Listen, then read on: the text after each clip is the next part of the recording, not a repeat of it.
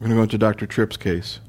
A very pleasant 82-year-old gentleman who recently widowed, and his daughter is an RN. So pretty much every step of the way has been a prolonged discussion as to how to continue his treatment. But he presented to me as a second opinion with a PSA of 158 approximately 4 years ago when he was 78 years old. And he had, at that time, 18 biopsies that were completely benign. He was placed on Proscar, and as I said, he presented with a normal prostate exam and a PSA of 158 with all biopsies normal. That was 4 years ago. Yes, that was 5 years ago. The 158, okay. What do you do, incidentally, in that situation, just to start, Laurie? He either has acute prostatitis or he's got a world record size prostate, like a kilo. 265 grams. It's not world. 265. Well, he's getting up there. He's at the Olympics. He may not be winning. He may not be medaling, but he's up there. Or he's got prostate cancer. Having said that, if it's prostate cancer that is driving his PSA to that level, the likelihood of cure is very low. The chances are high that he has disseminated disease, whether you can detect it or not. So I tend not to get too obsessed about making the diagnosis in these patients. He clearly deserves probably 2 sets of biopsies, 2 sets of, multi-core biopsies given the volume of his prostate, 14, 16, 18 cores. You said the first set was negative. I assume it was multiple cores, but not just sextant. So I would do a second set, and then if those were also negative, I would stop. You haven't said anything about whether he has symptoms of acute prostatitis. I assume his history is unremarkable in that respect. And I agree. I mean, he's got a huge prostate. What about voiding symptoms? Moderate. Moderate. AUA symptom score of 30. He had, as you had suggested, he had multiple biopsies, 18 biopsies up to that point, and his prostate is 265 grams.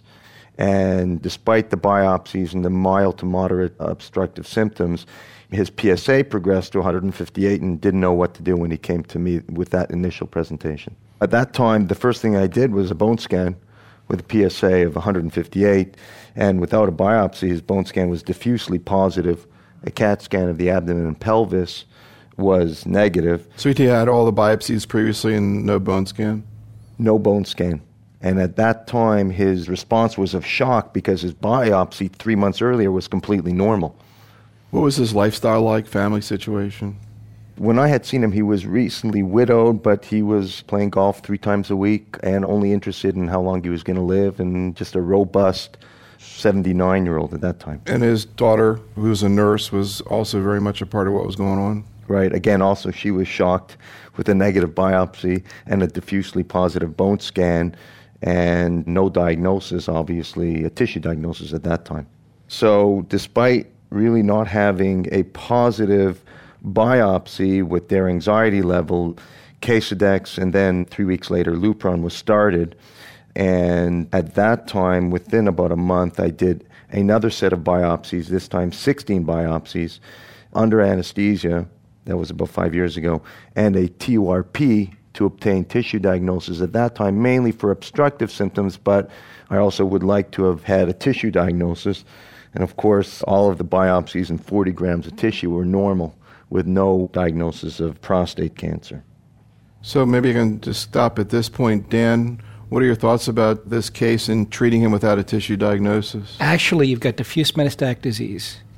Have you tried to put a needle into his bone at all? Not at that time. We have almost an identical case like this.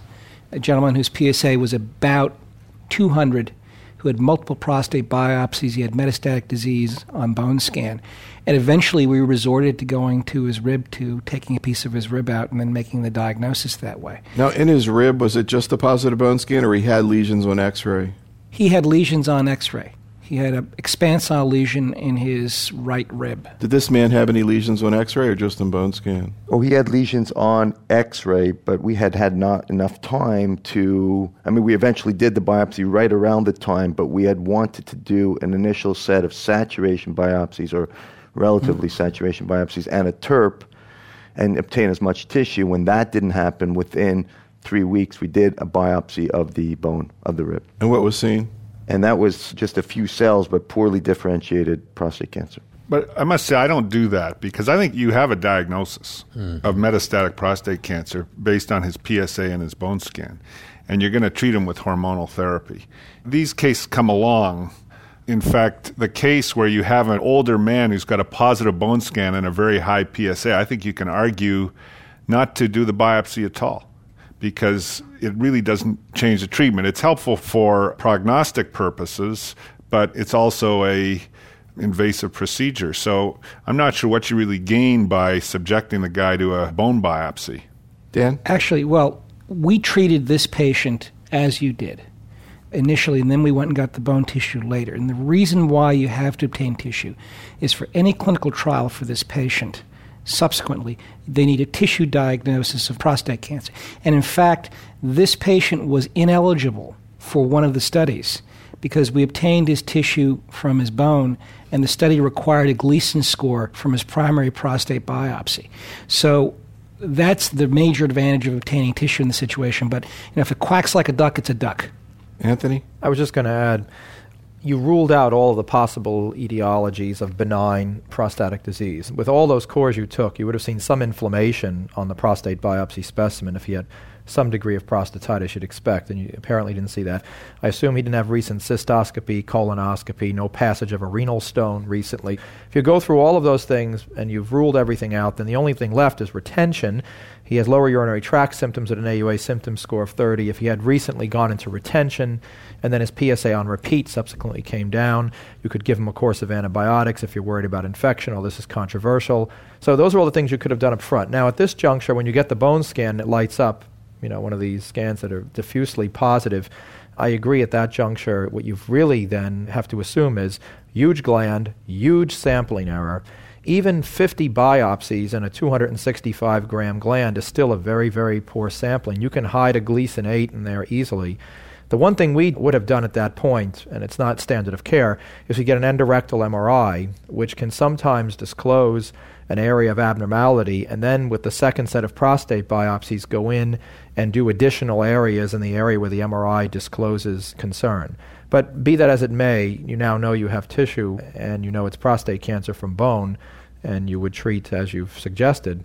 The only other thing is the biology here, and I don't know what people's thoughts are on this, but when I've seen these types of presentations, large prostates, huge sampling error, and then this bone scan that lights up everywhere, and there's no large study on this, they tend to do worse because they tend to be truly maybe the few Gleason 10s that exist, and they seem to be hormone refractory or very short responses to hormonal therapy. I'm talking from a handful of about 5 or 6 cases I've seen like this in my career, that they don't tend to respond very long to hormonal therapy. But that's anecdotal. So can you bring us up to date on the case? So he was started on Zometa at that time in addition to the Lupron and Casodex. He had an excellent response in the first year. His PSA was 0.1, which was his nadir. That was approximately 4 years ago. And then over a 6-month period, his PSA rose to 15.4. And then at that point, the next treatment that we did was that we withdrew the Casodex. His PSA went down to 0.16, with the bone scan showing decreasing METs, although, in direct comparison, it was maybe a little bit less diffuse, but there was still a diffuse picture of metastasis on bone scan. The PSA nadir was 0.16 and then rose to 2.1 within 6 to 9 months. And at that time, Nilandron was started as the third level of treatment. And at that time, the PSA rose slowly to 5.8, and then approximately 6 months after that, the bone scan showed new rib lesions. Throughout this time, he was receiving Zometa. And then at that time, the fourth level, ketoconazole was started, and the PSA, despite the ketoconazole and the hydrocortisone, the PSA rose to 29.1. And then that brought us up to approximately a year ago with a PSA of 41, having failed Casodex withdrawal, Nilandron, and ketoconazole. In July of last year, Taxotere was started, Taxotere-based chemotherapy with prednisone. And at that time, his PSA, well, it didn't rise, but it stayed in the 50 to 75 range. The PSAs were quite variable. He received Taxotere for 9 months, and then he stopped that. And over this past 6 months, his PSA actually rose from 75 to 125, and that leaves us off to right now, where his PSA is at 125, relatively asymptomatic despite a diffusely positive bone scan, and getting ready to start his next regimen. Any specific problems, GI toxicity, neutropenia, nail changes, fatigue? No, just fatigue, mild nail changes. Neutropenia, never to the point of being hospitalized or having a fever, but just not being able to do anything with regards to his energy level. Dan, what would you be thinking at this point, and what do you think about this course? It's typical. I mean, if he would have satroplatin would be a great drug for him at this point. Outside of satroplatin, mitoxantrone has been used in the setting with some response rates. Generally, the response rates are about 10 to 12% overall. Navalbine, oral Cytoxan. But we, again, right now don't have an approved FDA agent for second-line chemotherapy in these patients. Is there an expanded access program for satroplatin? Yes, there is, and that is open and actively accruing patients. And what's involved in getting it then? Just simply they have to go to a site that has it approved. It's actually for second or for third-line patients. I know you wonder whether this man might feel differently if he started to get more symptoms from the disease, but in the absence of that, how often do you see people having so much problem with fatigue with docetaxel that they really don't want to get it again? Generally, I see that towards the end, it's almost like a bimodal distribution. You'll see patients who are very fatigued at the beginning, then they sort of adapt and they get used to it, and then as they get more courses of treatment towards the end, they seem to increase their fatigue. There really isn't any way to combat that at this point. We don't have any pharmacological manipulations that we can do to help that.